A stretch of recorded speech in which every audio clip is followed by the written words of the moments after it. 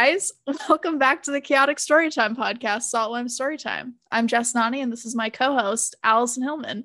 Big Al, it's lovely to see you today. Yeah, pleasure's all mine, Jess. I'm charmed. Charmed, you just I'm look sure. gorgeous as always. I would love to hear how your week has been, though. Can you tell me how you are doing? Great. It's a Monday when we're recording this. So I had 9 hours of being in corporate America today, and it was lovely. I had a great drip coffee. Otherwise, a pretty uneventful week on my end. Getting ready for the Easter holiday, always a good time in my ex-religious household. But otherwise, nothing too exciting. I've got mousse on my lap and an ice cold cocktail in my hand, drinking out of a literal sippy cup. A moose in her lap, she means the wild animal that lives in Alaska. It's like insane. I can't even see her. Like, this moose is being so quiet. I don't know how. It's like 8 feet tall. Definitely not my cat moose. Just the animal. No, it's a literal moose in her apartment building. So I'm proud of you. Good for you. Thank you. Allison, I know you've had kind of an interesting week. Do you want to talk about it all?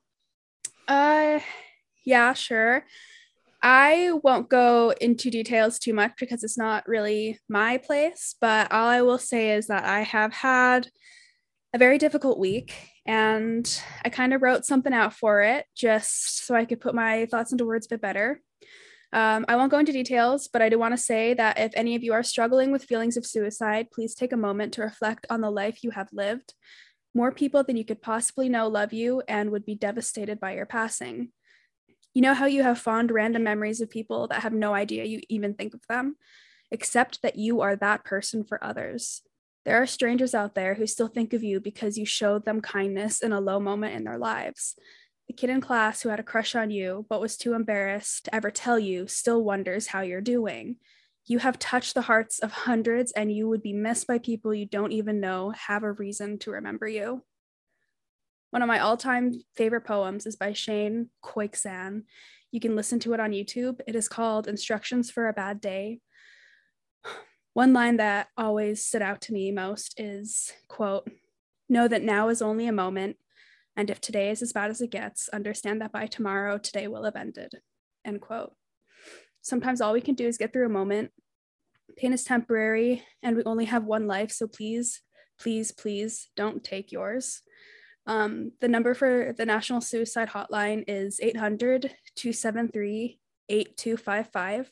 You also have friends, family, and loved ones who would be more than happy to help listen. And as always, therapy is a wonderful resource for those struggling with depression. Your life will never get better if you don't give it a chance, so please, please, please keep going.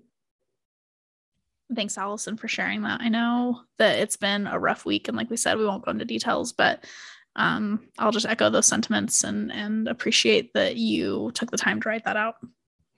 Yeah, and it definitely could have probably been said better, but that was just, there's obviously a lot of thoughts, feelings, and emotions going around, and I've unfortunately known several people who have passed in this regard in the past, and it never gets easier.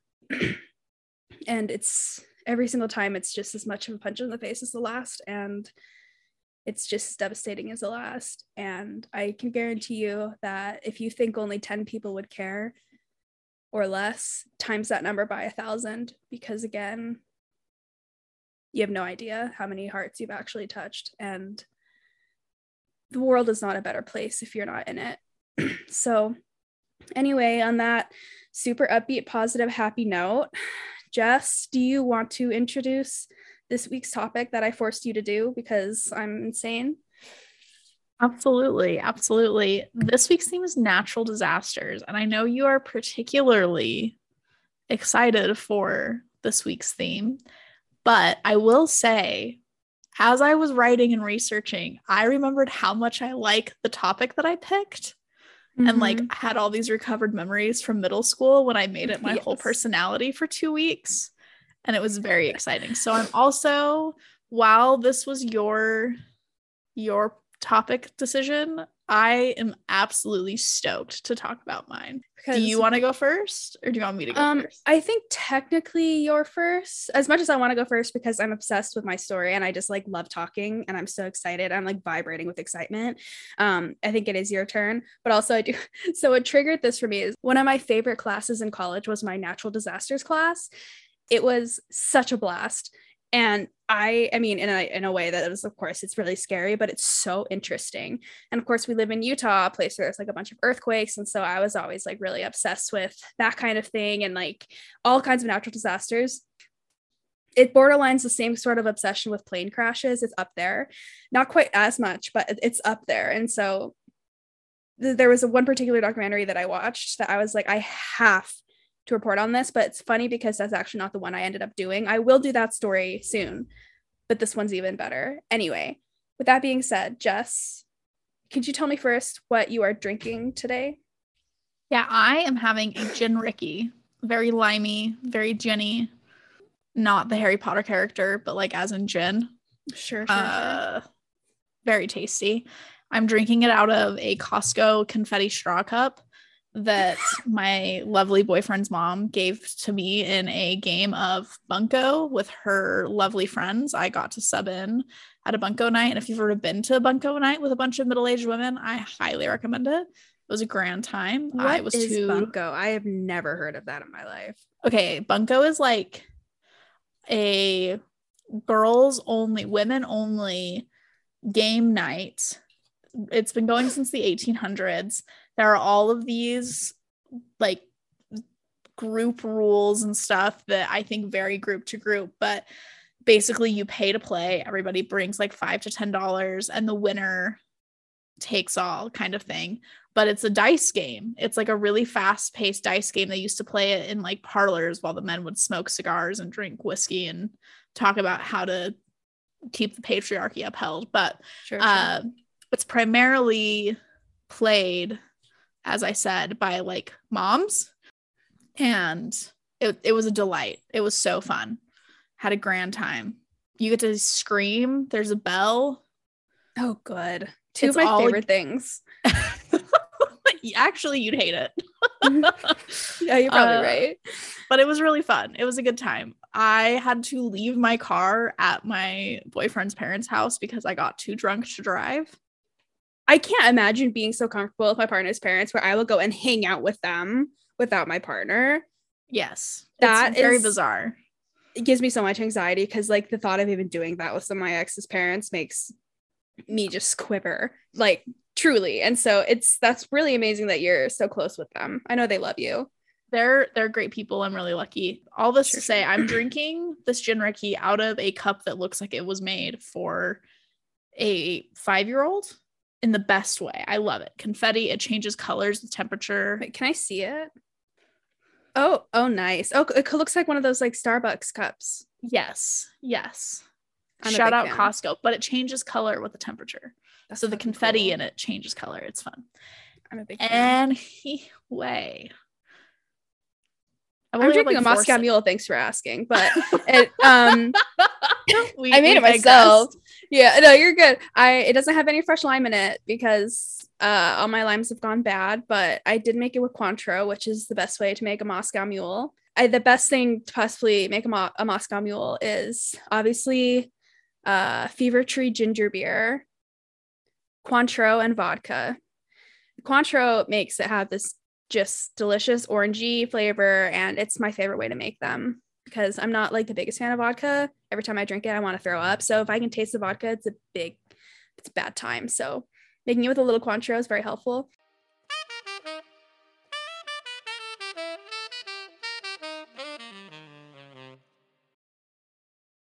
Well, now that we've digressed like 16 miles off course, Allison, do you remember where you were when you saw the classic film 2012? Yes, I do. I was in the basement with my brother. We were watching it together. Love that. I you would have watched that movie with Kyle. Very specifically. All right. So you're a person with ADHD, actually a diagnosed. I am a person with self-diagnosed ADHD. Thank you, TikTok. I was very fixated on this movie when it came out. I will openly admit I watched that movie obsessively, and the scene that always sticks with me is when the dad is like driving in the car as the fire bombs are raining down on them as they're frantically trying to get out of like whatever area in America they're in. Sure. But like the absurd, do you remember this scene? Oh, I am completely picturing it. I think I rewatched it. They're in their like recently. dumb little blue car, and he's like dodging. Yes. John Cusack's like, all right, y'all mind if I ball out for a second? Bleak image, right? Them driving through this field away from these fire bombs.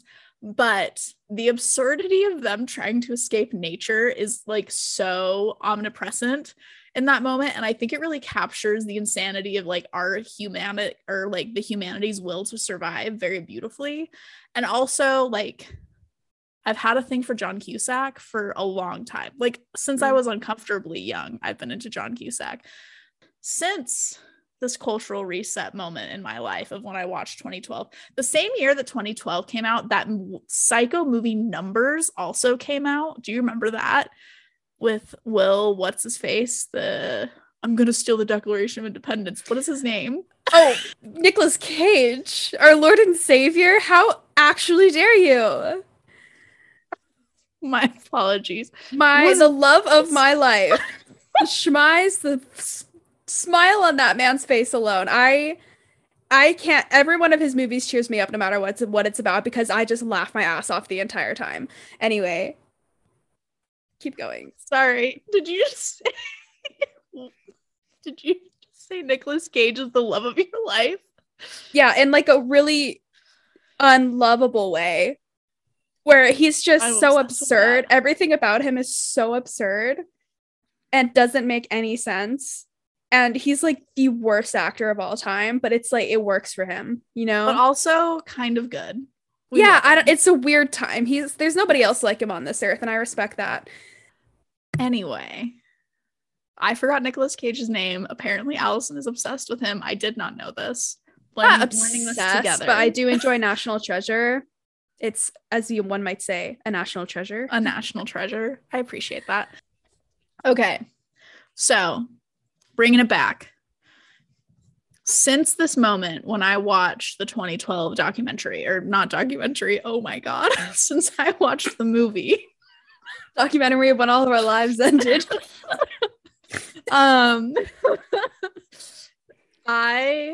So there's like a lot of geological, natural disaster things happening in that movie. But one of the things is that the Yellowstone caldera is going to erupt. Mm-hmm. And I have been obsessed with this concept ever since. Also, around the same time, I had a sub in 8th grade who showed us a low budget dramatic reenactment film of what it would be like in America if the Yellowstone caldera were to finally erupt. And my best friend at the time and I made it our entire personality for like 2 weeks. We were so obsessed with quoting this film at each other.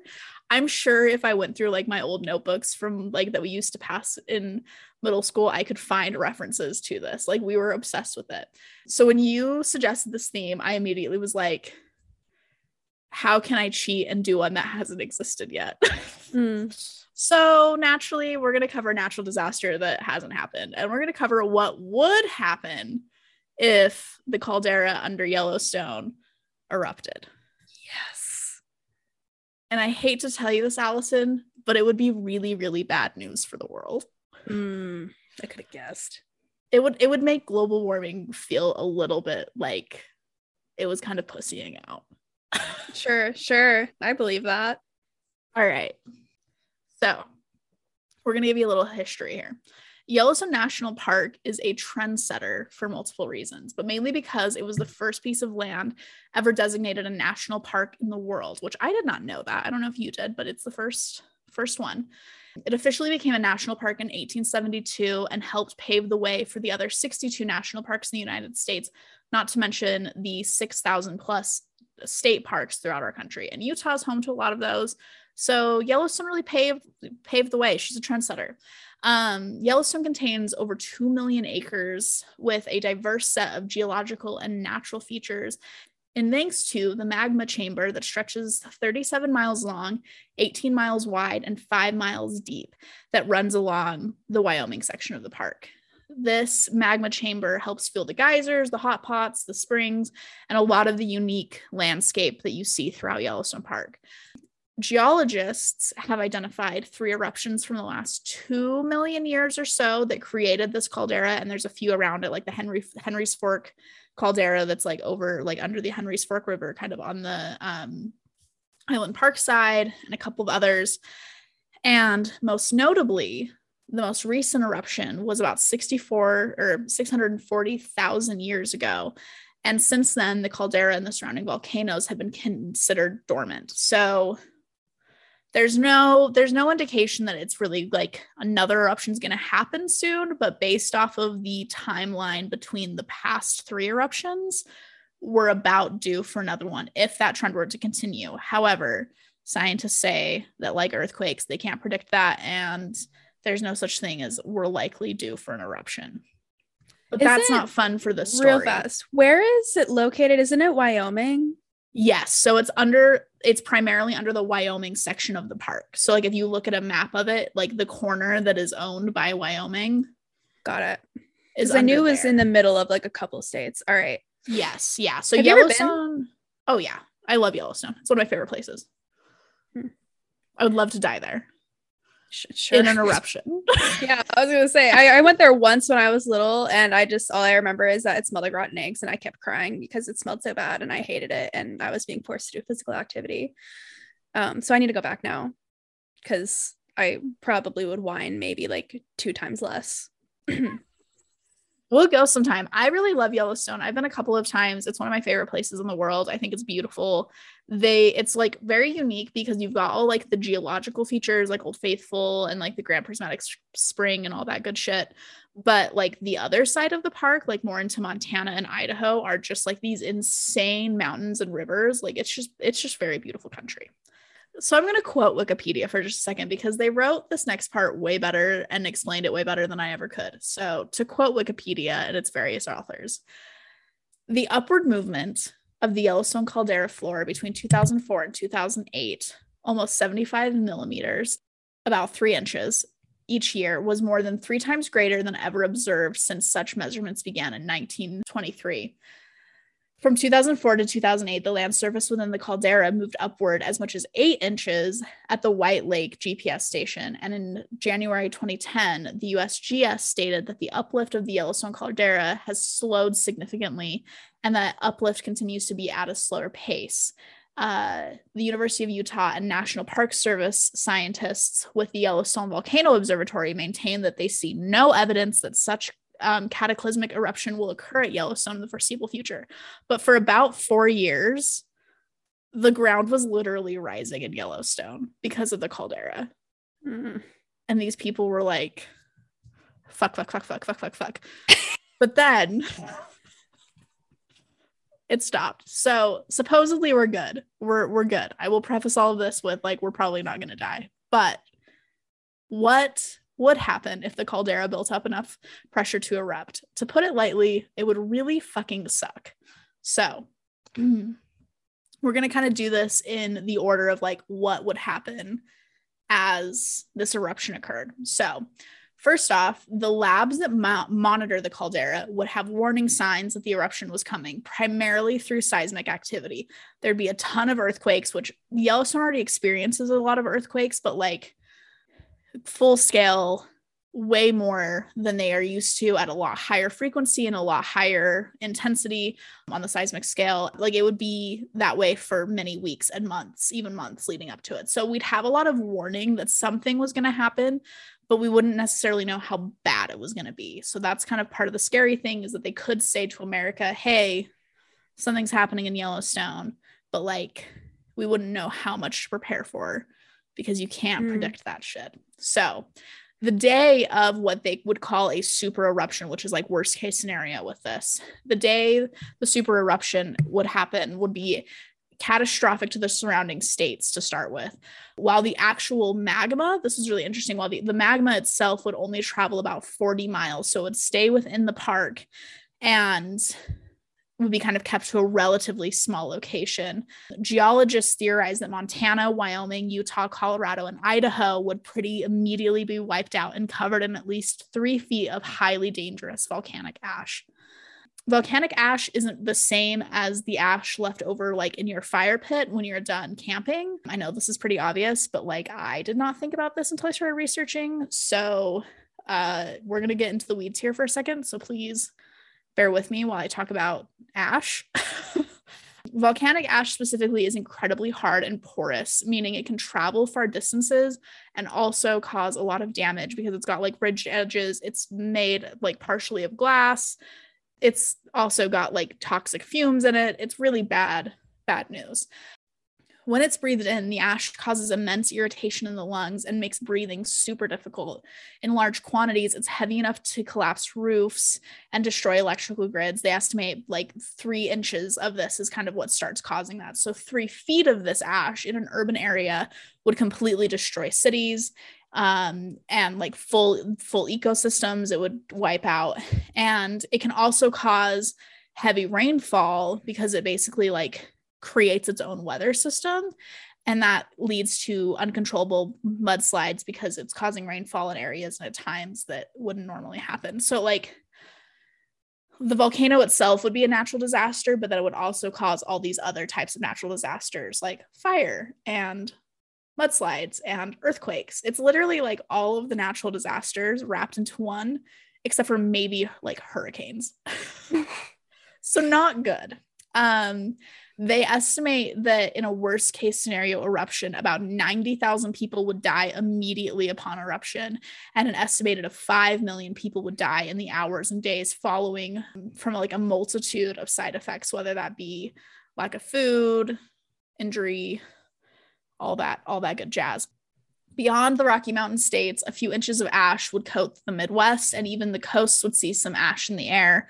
I looked at a lot of different maps, and only the tip of Florida would be spared an ash coating. So maybe we should stop knocking on the south of Florida, because in this scenario, they'd be good. Yeah, but they'd be getting pummeled by like 18 like hurricanes at the exact same time. So True. You got to pick one. And they have alligators or oh my god, or crocodiles. Which one do they have? Both? Crocodigators. I know there's a difference, but I don't know what that difference is. I think it's alligators, but they might have both. But I think crocodiles are more South America. It literally doesn't matter. We're thinking about this so hard. I know. Okay. So aside from the destruction of cities, transportation would be nearly impossible with all of the ash in the air and on the ground. All air travel and road travel would have to be suspended immediately. Even just a few inches of volcanic ash make flying or driving impossible, and it's super difficult to clean up. There was a bunch of pictures of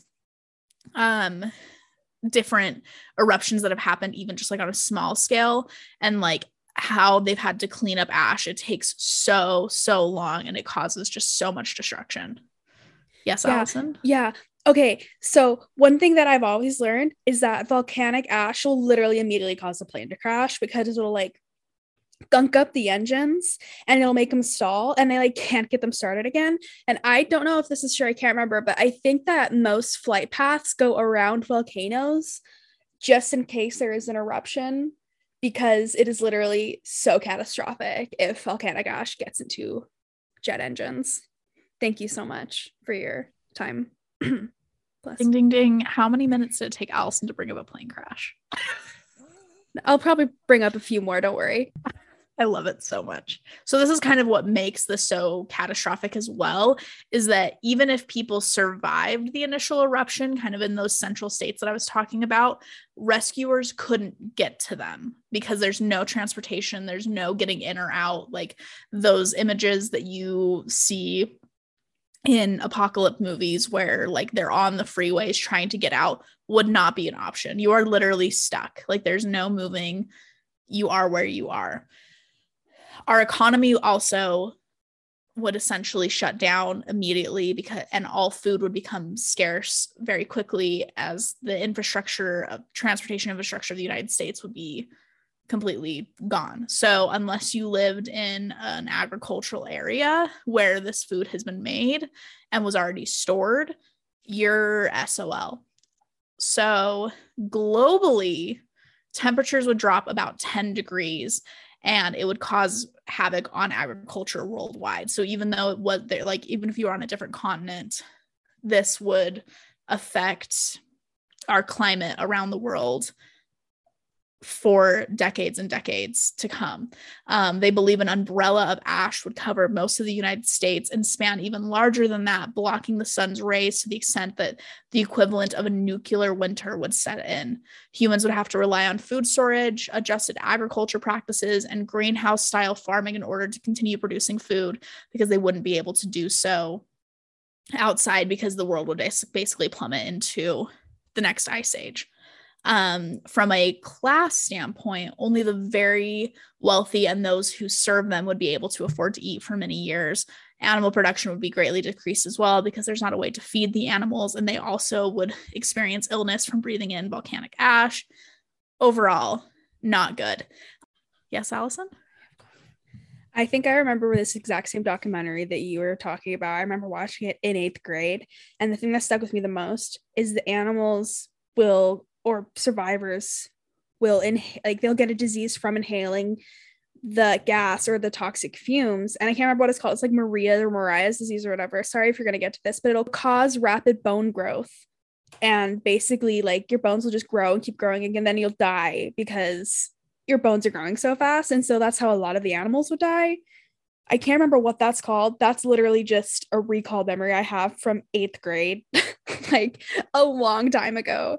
But I remember that because that fucking disturbed me so much, and it would happen during this eruption. Okay, so I must have blocked that out because I did not remember that. That might not be scientifically true, but I think it is. 8th grade me trauma blocked that, if that's the case, because absolutely not. So the UN estimates that the world would run out of food in just under 2 months.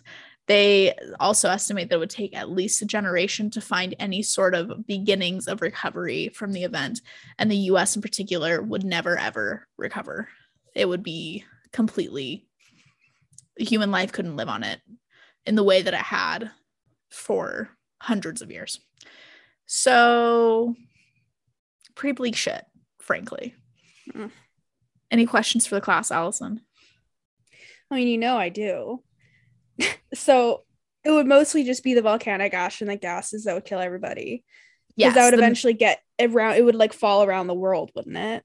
Yes. So, and even if it didn't fall where you were at, the amount of ash in the atmosphere is what would cause that catastrophic temperature drop. So, right. Jesus Christ. And it's all related to the ash. Like the magma, like you'd think like lava would be the concern. No, ash is the concern. Ash and like what it would do. Pyroclastic flows, girl. I'm telling you. I know. It's crazy. So lucky for us, it's super unlikely that the caldera will explode in this catastrophic manner. One of the articles I read said us getting hit by a life-ending meteor is way more likely. So going the way of the dinosaurs is more likely to happen than this caldera to have enough pressure build up that it explodes to this level. And it's much more likely that if the volcano erupts at all, it does so in small spurts. So kind of like on the similar level of Mount St. Helens or something like that, where it's more of like a normal volcanic eruption. And they would have a lot of warning prior to that, again, because of the seismic activity. And they also study it very, very heavily. So that's the thing, is like, scientists are very well informed of what's going on. It's actually really interesting. NASA has researched what it would take to stop this potential eruption if one began to come to the surface. They used this theory that simply cooling the volcano down would stem the likelihood of eruption, and they even proposed drilling several strategic wells into the caldera to start this process. They proposed pumping cold water into these wells to create a section of cool rock around the chamber and start to contract it so it becomes smaller and more likely to go dormant. In turn, they would be able to create energy from the steam that would be produced as they were cooling the caldera down, and they could turn it into potentially sustainable energy. So it'd be like a geothermal grid that would power the United States, they said, like tens to thousands of years. So could be dollars. They think it would cost around $3.6 billion, which seems kind of low to me. Am I crazy? Does that seem low you to think it would be like a shit ton. Like $1 billion is a lot, but you think it would be more. Yeah. But despite this low cost, apparently, because Allison, I think $3.6 billion is low, this will likely never be implemented. There's a small chance that the process of drilling these wells could actually trigger an eruption.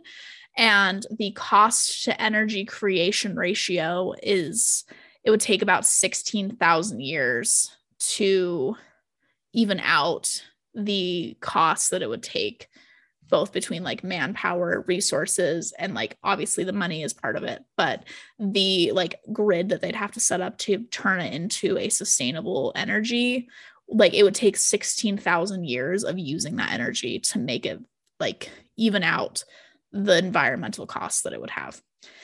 So basically, moral of the story here is let's just like hope this never fucking happens while we're alive, or humans are living in general. I think I'd rather go the way of a meteor and like get it done.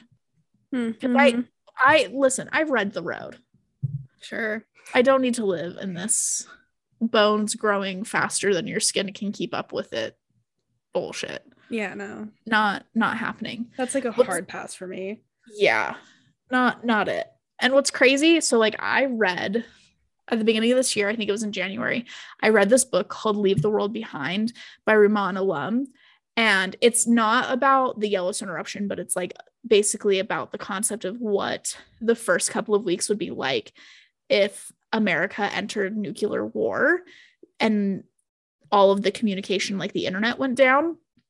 And it was a super insane kind of think piece, but basically the family that's the main character, they like don't know the world is ending because the internet's gone down, and they're like so reliant on the internet to tell them what to do, getting it for a source of news. So they're in this like rural area on the East Coast, and when the nuclear warfare begins, and you as the reader don't really know what's going on beyond that, there's nuclear warfare happening, and they just like, the group that they're with just like starts dying, and nobody knows why, and they can't get cell service, and they're nervous to go back into the city because they're like, well, we don't know what's going on, the internet grid's obviously down. And they just like, the characters like have a barbecue and are like talking about what they're going to do when the internet comes back up. And like in the epilogue, you like find out how all of them die in the coming weeks, and like what happens to the animals around them, and like all this stuff. And they're just like in this state of delusion. And also in the epilogue, it talks about like how people who lived on the opposite side of the country, like where there wasn't nuclear war yet, like continued to work for a couple of weeks, even though they didn't have the internet. Like people who could still do jobs on the internet, like continued to work as if nothing was going on. It was crazy. Oh, I'm really upset. So like imagine just like a random Wednesday, and like if we just like didn't get notified that this eruption was happening or something similar like this was happening, and you were just like in the tip of Florida where you're not getting ash, just like imagine being like a Disneyland character. Like you're playing Tinkerbell at Disney World, and several thousand miles away from you, Yellowstone is erupting, but you finish your day of work because you don't know any better. I really don't like it. Nuclear warfare scares the shit out of me. Yeah. And it's also very relevant in today's world. I know. So yeah, that's what would happen if Yellowstone erupted, and let's just really hope that it doesn't. And yeah, that's what I have for you. Well, I am significantly stressed, but that was very well done, Jess. Thank you. Okay, I'm going to list my sources really quick. My sources for the story were an article from the Nerdist, the National Park Service webpage on both Yellowstone and what would happen if Yellowstone erupted, because yes, they do have one. article from Vox, an article from the National Geographic on volcanic ash, and an article from How Stuff Works, as well as my memories from 8th grade and the documentary, which I could not find the name of.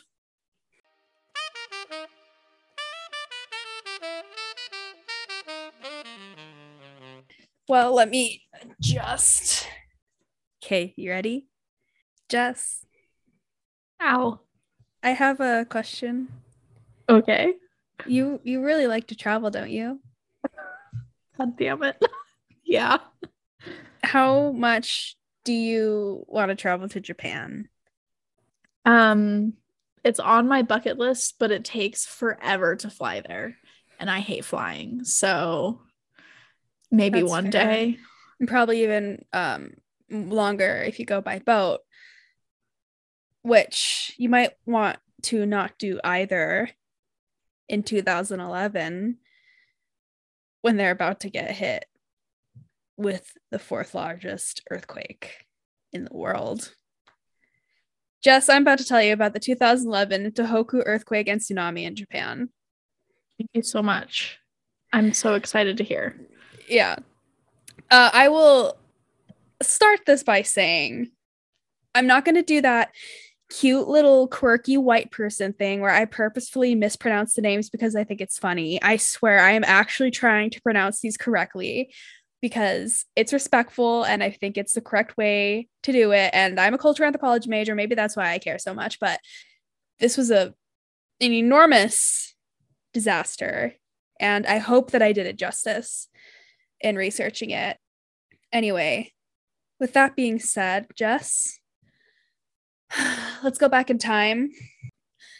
On March 11th, 2011, at 2:46 p.m., a magnitude 9 earthquake struck 42 miles off the coast of Japan.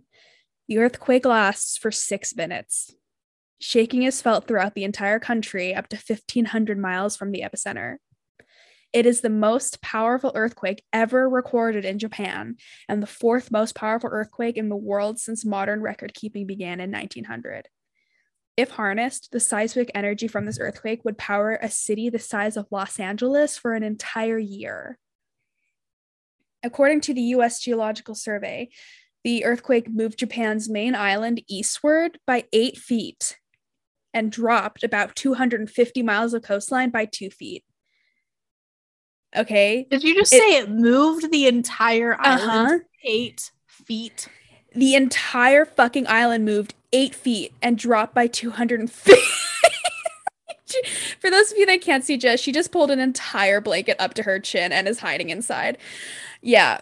And dropped 250 miles of coastline by 2 feet. Like, Japan got rocked by this earthquake, okay? And so, Jess, you know how I sent you a link and told you not to open it for a while? Would you do me a favor and go and open that link now? And if you do, can you please go and skip to 1 minute and 30 seconds? All right. And for those of you at home, and if you'd like to watch this as well, go to YouTube and look up 2011 World Earthquake Visualization Map and jump to 1 minute and 30 seconds and press play. So, Jess, would you like to play this and play it into the microphone? Yes. Okay.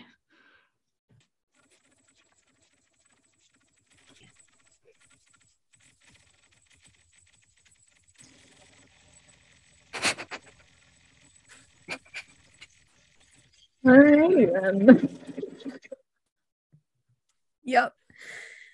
So basically, you get the gist. It shows all the earthquakes all over the world, and they're just kind of showing up like ping, ping, ping, ping here and there. And then March 11th, 2011 hits, and it's like, it's an explosion. Yes. They got, and it's just like, and it also shows you all the aftershocks. Like, Japan got literally fucked. And so I recommend that everybody goes and watches 2011 World Earthquakes Visualization Map on YouTube and jump to 1 minute and 30 seconds to see it because it's fucking insane. I watched that video in my natural disasters class in college. I literally remember it. I remember it to this day because of that. Anyway. All right. So with that being said, you have a visualization of how actually fucking insane this earthquake is, okay? And again, this happened in 2011, so everybody had cell phones, video cameras, there was surveillance footage everywhere. So throughout Japan, you can see video footage of sidewalks sliding past each other and the ground bubbling as water lines burst. Roads turn to liquid, buildings crack, and skyscrapers bend and sway like they're made of jello. In Tokyo alone, thousands of buildings are damaged. A roof collapsed on a college graduation ceremony, killing 2 people and injuring 25. So 3 minutes after the quake, again, which lasted for 6 minutes of shaking, which is just an upsetting amount of time. So 3 minutes after the quake, officials released the first tsunami warning. A tsunami is a series of large waves triggered by an earthquake on the ocean floor. And so if you'd like to come to Allison's like fucking shitty science class for a minute, I'm just going to give you a quick rundown of like plate tectonics and whatnot. So basically the earth is made of tectonic plates which are literally continent-sized slabs of rock rubbing against each other, and that's what causes earthquakes. Tsunamis occur when one of those big plates is sliding underneath another, and the one on top catches on the one sliding underneath, okay? And it keeps bending and bending and bending until it slips back off, shooting the slab upward and back into place, simultaneously creating an earthquake and causing immense amount of water displacement. And that's what causes the tsunami waves. Okay. So that's how tsunamis start. So these waves can be so devastating to coastal villages and towns, as there is usually very little time between the earthquake striking and the first waves hitting the shore. Because like I said, the earthquake and the tsunami basically start at the exact same time. The Japanese... I hate this so much. I know. You're going to hate it even more, trust me. So the Japanese, more so than any other country, understand the severity of tsunamis. Like, tsunami is literally a Japanese word. Japan is right on a fault line where they get a lot of different earthquakes and tsunamis, so they're no strangers to them. And more so than probably any other country, they're extremely prepared. And all coastal towns were equipped with tsunami walls, wave breakers, warning sirens, and evacuation routes to get residents to higher ground. That day's coastal defense was built following the Chile tsunami of 1960. That tsunami literally happened across the world, but it still was so devastating that it traveled across an entire ocean and reached Japan. That's how bad tsunamis are. Like, it doesn't matter where in the world they happen. They're so fucking scary. So they were prepared. Japan was prepared to deal with tsunamis most likely to occur repeatedly, but not the worst tsunami possible.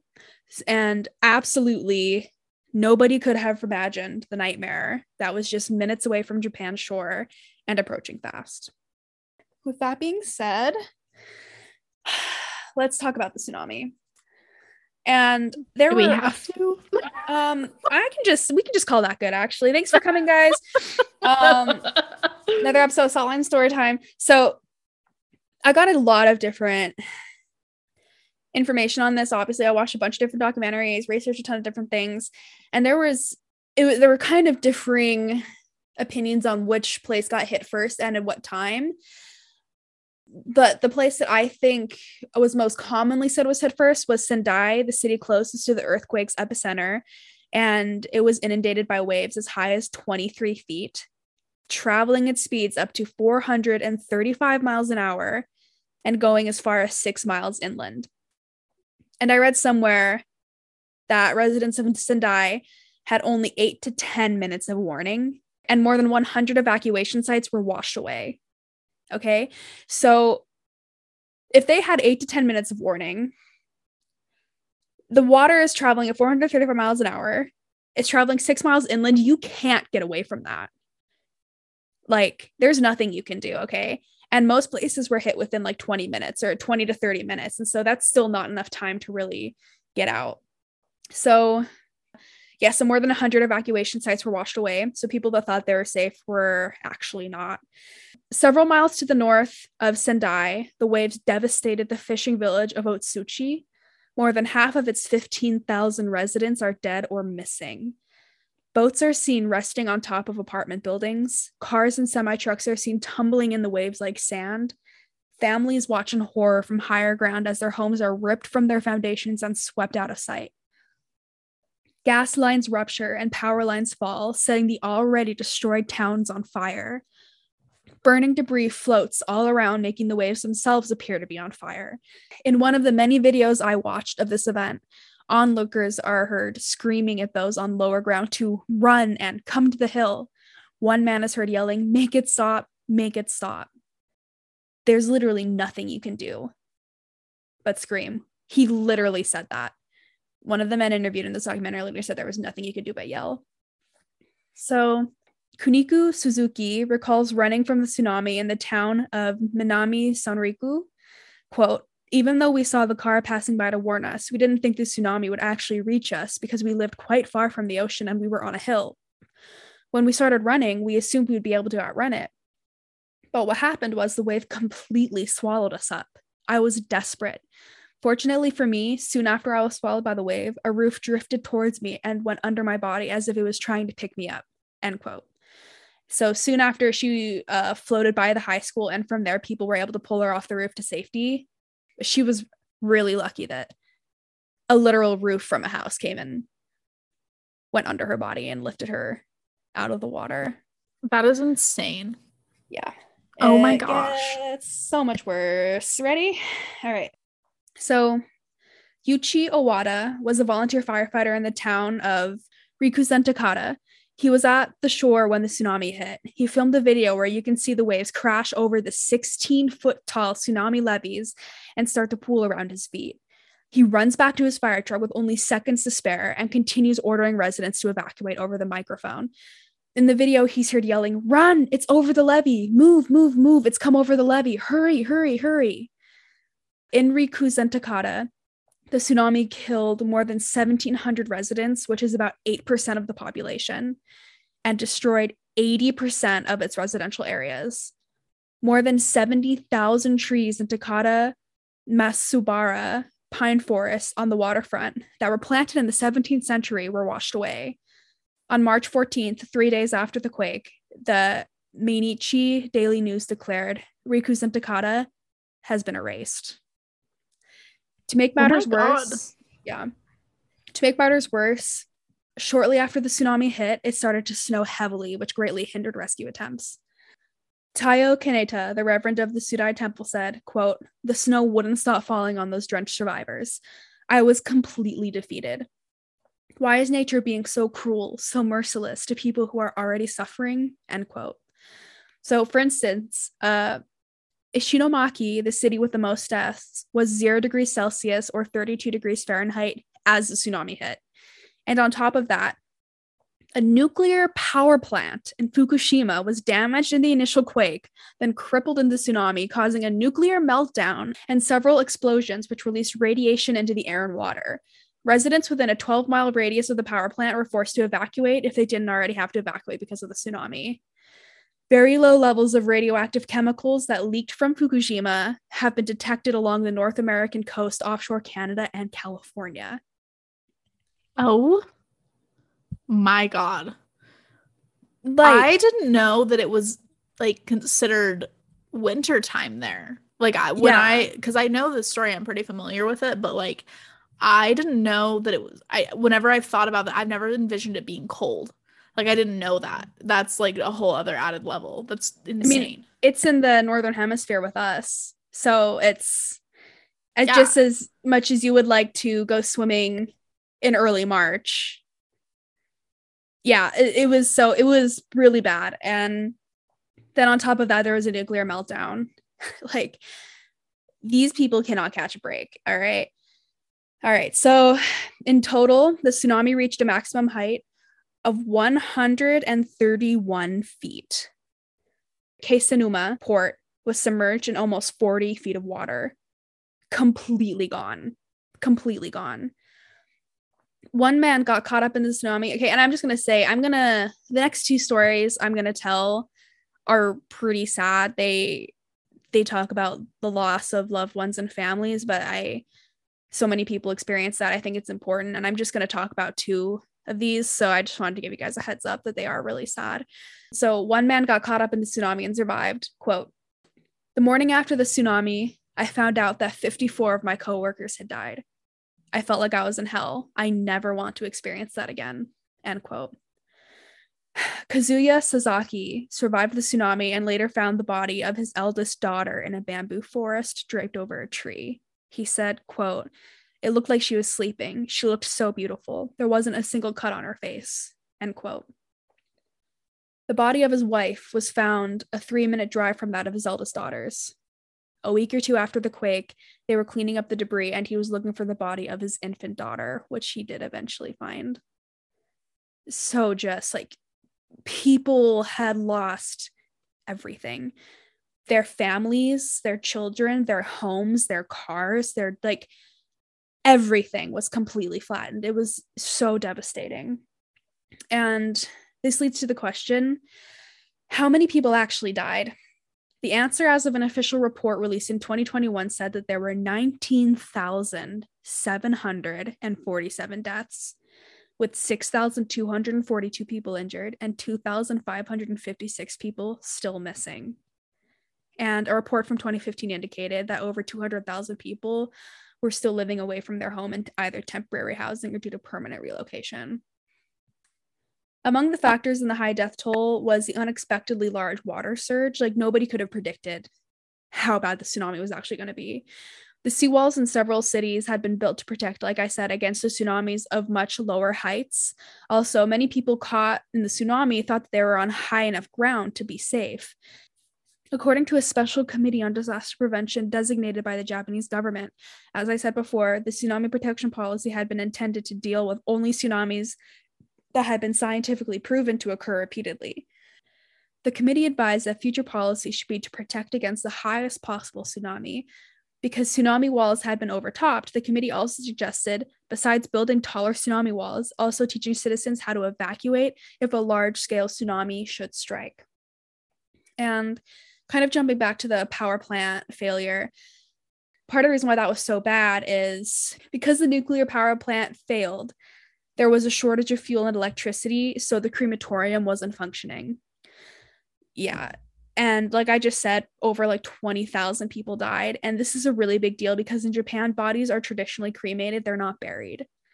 And so these poor grieving families were forced to bury the dead in the ground until they could be exhumed and cremated when the plant started working again. So like, not only is there already so much pain and suffering, but these poor people couldn't even lay their loved ones to rest for a long time the way that they felt that they needed to, or the way that was like culturally right for them. Oh my God. All right. Kiyoshi Kinabishi is professor of sociology at Tohoku Gakuen University in Sendai, and he said that unlike Americans, families who lost loved ones in the tsunami do not seek out grief counseling for fear that it would make them forget their loved ones. A majority of Japanese people are Buddhists who believe that the ghost and human world overlap. The analogy I saw was they see the spirit world like shoji, the paper walls popular in Japan.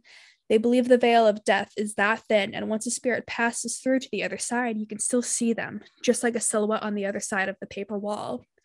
If a person's spirit is looked after at death by a family providing a proper funeral, praying for that person, and visiting the grave, then the deceased is able to pass peacefully into the next world. From there, the dead look after the still living relatives, providing help and protection. People who die suddenly, violently, wronged, or alone are another matter. Their unpacified spirits might return to the world of the living in search of satisfaction and answers. Can you see where this is going?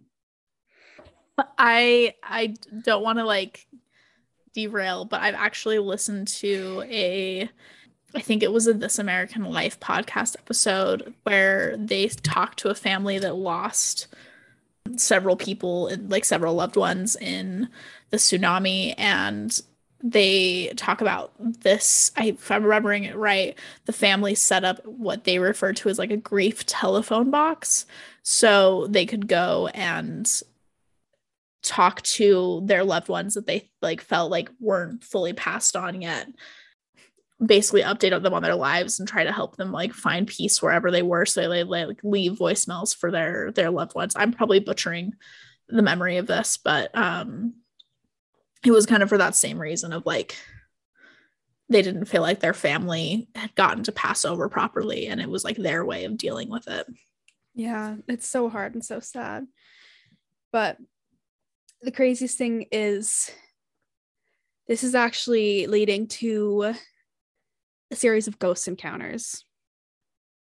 All right. Yeah. So I got most of the following information from episode 4, volume 2 of Unsolved Mysteries on Netflix. The episode is called Tsunami Spirits. It is wonderful. I recommend you go watch it. But first, listen to this because this is going to be a great time. All right.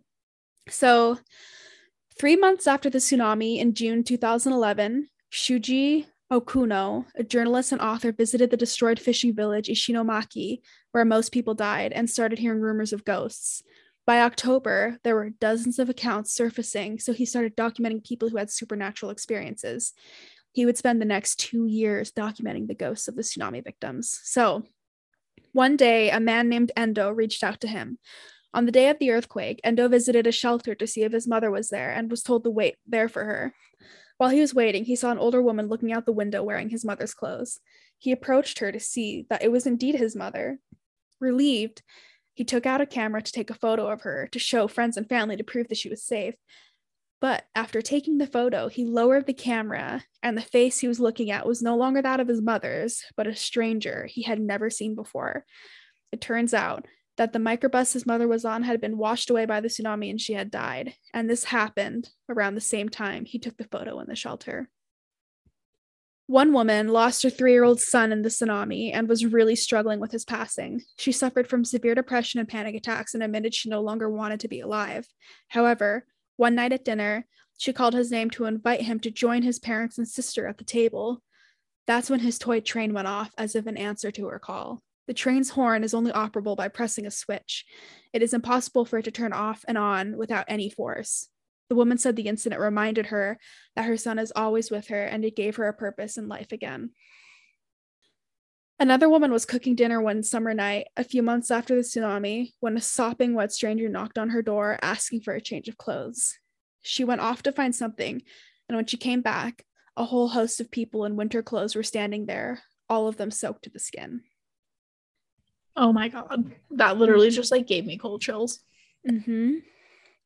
One resident of Ishinomaki, a woman named Kansho Aizawa, spoke of the spirits after the tsunami. She said, quote, "After the earthquake, they wanted to go home, but the city had changed so much. Spirits didn't seem to know how to find their homes. Many of them didn't know how to contact their families. Lost souls don't have a place to go, so they asked people on the streets for help," end quote. She said that she had been able to see the dead since she was a young girl. She recalls thinking everybody could see them and talk to them just like she did, but obviously they couldn't. To her, the dead appear, quote, "as a slightly transparent reflection through a glass window." So as she grew into an adult, she started to come into her gift even more. Shortly after the disaster, she said she was driving and came upon a group of young men who were killed by the tsunami. Quote, "They didn't seem to know they were deceased, but I knew they were no longer living in this world from how they appeared. I could have simply ignored them, but I felt sorry for them, so I stopped. I asked them what happened. One of them said he wanted to go home, but he was lost. I had to tell them the truth because I didn't want them to suffer anymore. I said, 'All of you have passed away,'" end quote. Holy shit. Uh-huh. And Professor Kanabishi, who I mentioned a little earlier, he's kind of a skeptic when it comes to paranormal experiences, but he said that the most believable accounts of supernatural experiences were from taxi drivers due to the fact that there is physical evidence from the driving meter that they actually happened. I've never thought of that before. That's crazy. Mm-hmm. One particularly vivid account was the story of a woman who got into a cab months after the tsunami and asked to go to the Miyagi district, which had been completely destroyed. After the cab driver informed her of Miyagi's destruction, the strange passenger then looked at him and said, "Have I died?" I cannot fathom having that direct of a conversation with like a past spirit. And many other taxi drivers reported similar occurrences, all right? One said that in August, he saw a young man in a heavy winter coat hail his cab.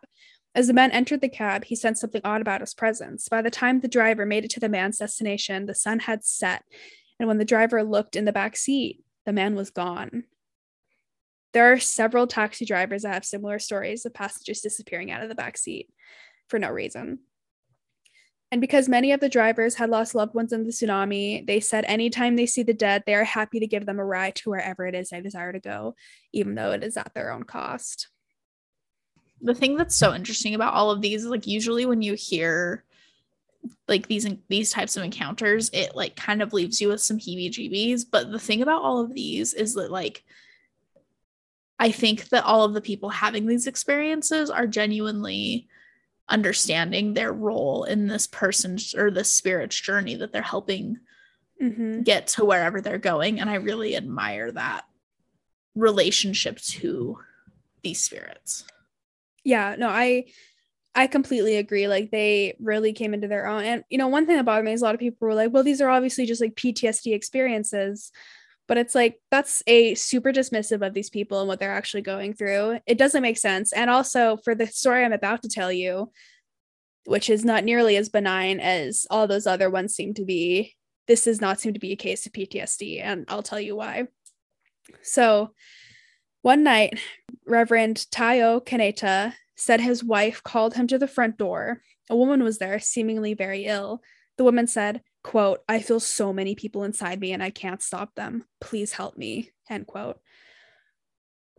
The Reverend said that possessed people he had seen in the past were incomparable to this woman. Her personality would change whenever she was possessed. He asked her if she had lived near the disaster zone and experienced a tsunami, or if anyone she was close to died in the disaster, but she said no. This woman, Ami herself, had nothing to do with the tsunami. However, she had always been sensitive to spirits, but it wasn't until 1 year after the earthquake that tsunami ghosts started invading her life and her body. So, in an interview later, the woman, Ami, said that it was so painful she just wanted someone to kill her. She felt the spirit of a girl crying inside her and the spirit of a man who was holding the girl's leg and wouldn't let go. As soon as the Reverend grabbed Ami's feet, the spirit said, "Who are you?" The Reverend responded, "I am the Reverend of this temple." The man in Ami's body responded, "What is the Reverend doing here?" Ami could hear and see the man yelling and screaming. She said it was terrifying. By praying and burning incense in front of the Buddha, Ami was finally released from this possession. However, this was not the only visit. She would often come back around 7 p.m. and her visits would last until 2 or 3 in the morning. One spirit was a little girl that had to let go of her brother's hand. She could hear her brother saying, "Sis, I can't run anymore." But his sister wouldn't respond to him because the water was right behind them. Ami could see, hear, smell, and feel everything, even the touch of her brother's hand. The girl saw her brother being washed away. The Reverend spoke to the little girl. Through Ami, the little girl reached out for the Reverend's hand. But after he grabbed her hand, the girl yelled, "No," let him go, and started yelling, "Mom, Mom, I want my mom." Yuko Kaneda, the Reverend's wife, had witnessed all of these possessions, including this one. She said the little girl was searching everywhere for her mother and wanted to apologize for letting go of her brother. At that moment, Yuko acted as that little girl's mother and grabbed her hand. She said, quote, "Mom is right here. I will never let go. You are always here with me. Let's walk towards the light. Everyone is there waiting for you." Then Ami was finally able to let go of her hand and relax. The Reverend went on to explain that he doesn't believe Ami is mentally ill. She is just more sensitive than others. He says that when big disasters like this happen, people's awareness expands, allowing them to see what shouldn't be seen and hear what shouldn't be heard. What he did with Ami does not follow traditional Buddhist teachings, and many monks have criticized him for it, but he doesn't care. Quote, "When I see a woman who's suffering, I feel obligated to help her rather than worry about my religious beliefs. I don't feel like any gods would get mad at me. I think they'd say, 'Good job.'" And I agree. Like, kudos, my guy. So today, he encourages people to talk about their experiences and support each other. Many are afraid of the victim's ghosts, but he tells those people, quote, "These ghosts aren't scary at all. They appear in front of you because they worry about you and they long for you. There is no need to be scared. If you see ghosts again, tell them, you are dead. There is a world for you to go to. We are still living. We will remain in this destroyed city, and we will make sure to revive and restore our relationship with this city. Do not worry about us," end quote. So a full decade later, Japan is still rebuilding. A 41-foot-high concrete seawall now stands along the waterfront at Frikusen Takata, and more than 265 miles of seawalls have been built up and down the coast. Engineers and construction crews have carried in massive amounts of soil and rock to raise the level of the land by almost 33 feet before new buildings were constructed. And local officials launched a project in 2017 to plant 40,000 tree seedlings along the town's coastline. And that is the story of the 2011 Japan tsunami and the ghost encounters that followed. I am so, the ghost side of that is so fascinating. And I'm pretty familiar. I've watched a documentary on the tsunami itself, but like the ghost side of it and like how they dealt with the loss as a community is so interesting. Mm-hmm. Oh my gosh. Yeah, no, this whole thing was so devastating and so out of left field. Like they couldn't, like they were prepared for tsunami, but they weren't prepared for like a monster of a tsunami. Like they weren't prepared for one that was like above anything else they had ever experienced before. And just the fact that, again, this happened in 2011, so there's so much footage, hours and hours and hours of footage just on YouTube of this earthquake, of sidewalks sliding past each other, of buildings waving in the wind, which is like so fucking scary. The last thing I want to do on a skyscraper is wave back and forth really aggressively, and that's what all of them are doing. And there's videos of people sitting on top of their cars as their cars fly down the streets in a rapid pool of metal and wood and cement and like water, and like there's like yachts crashing into apartment buildings, crashing into buses, crashing into cars, crashing into houses, crashing into people. Like it is a nightmare of a situation, and there's video footage of all of it, and it is so upsetting and so hard to watch, and it's so scary because like what do you do?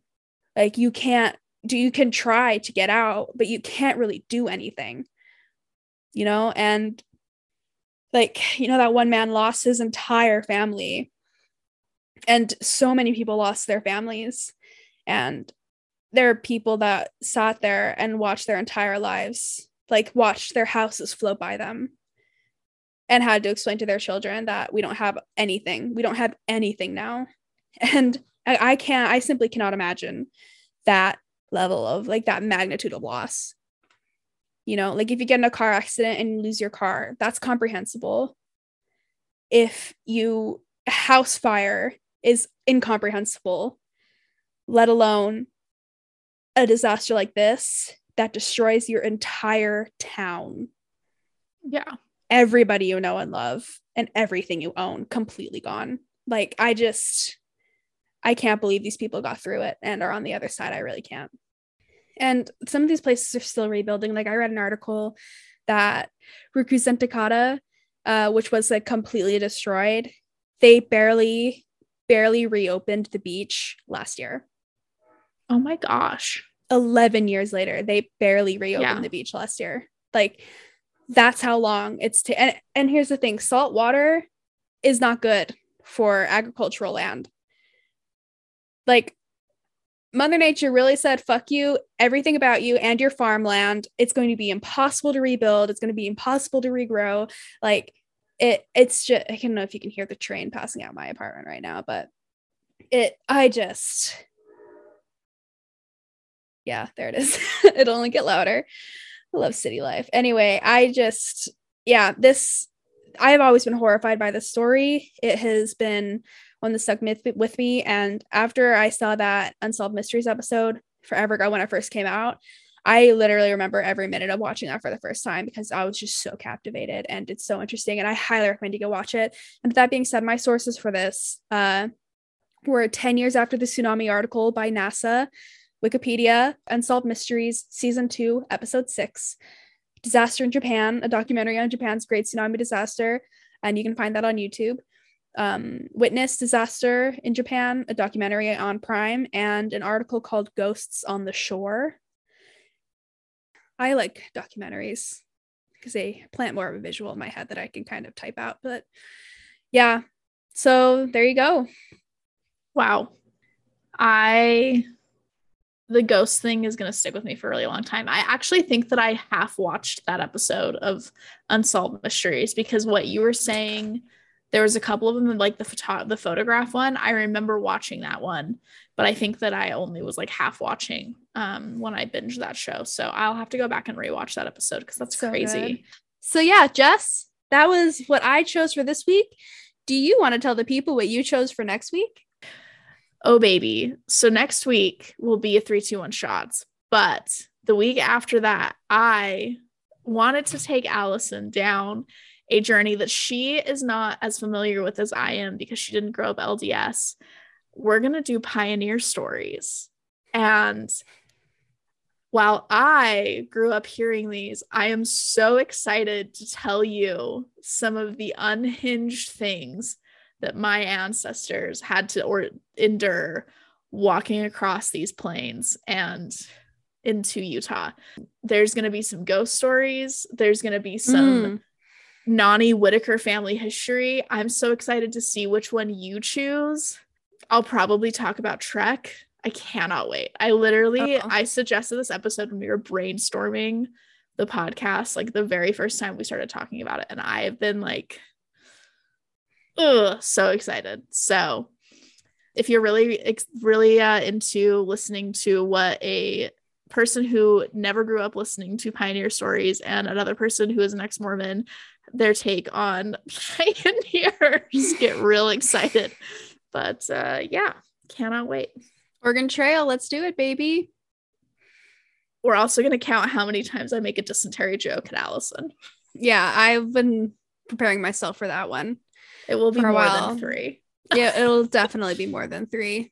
I will also have to probably make a couple up myself. So can't wait for that. Thank you, Jess. Thank you, Allison. Well, we will see you guys next episode for some 3, 2, 1 shots, and we'll chat with you then. Thanks so much. Okay. Bye. Bye. Bye. Bye. Bye. Bye. Bye. Bye. Bye.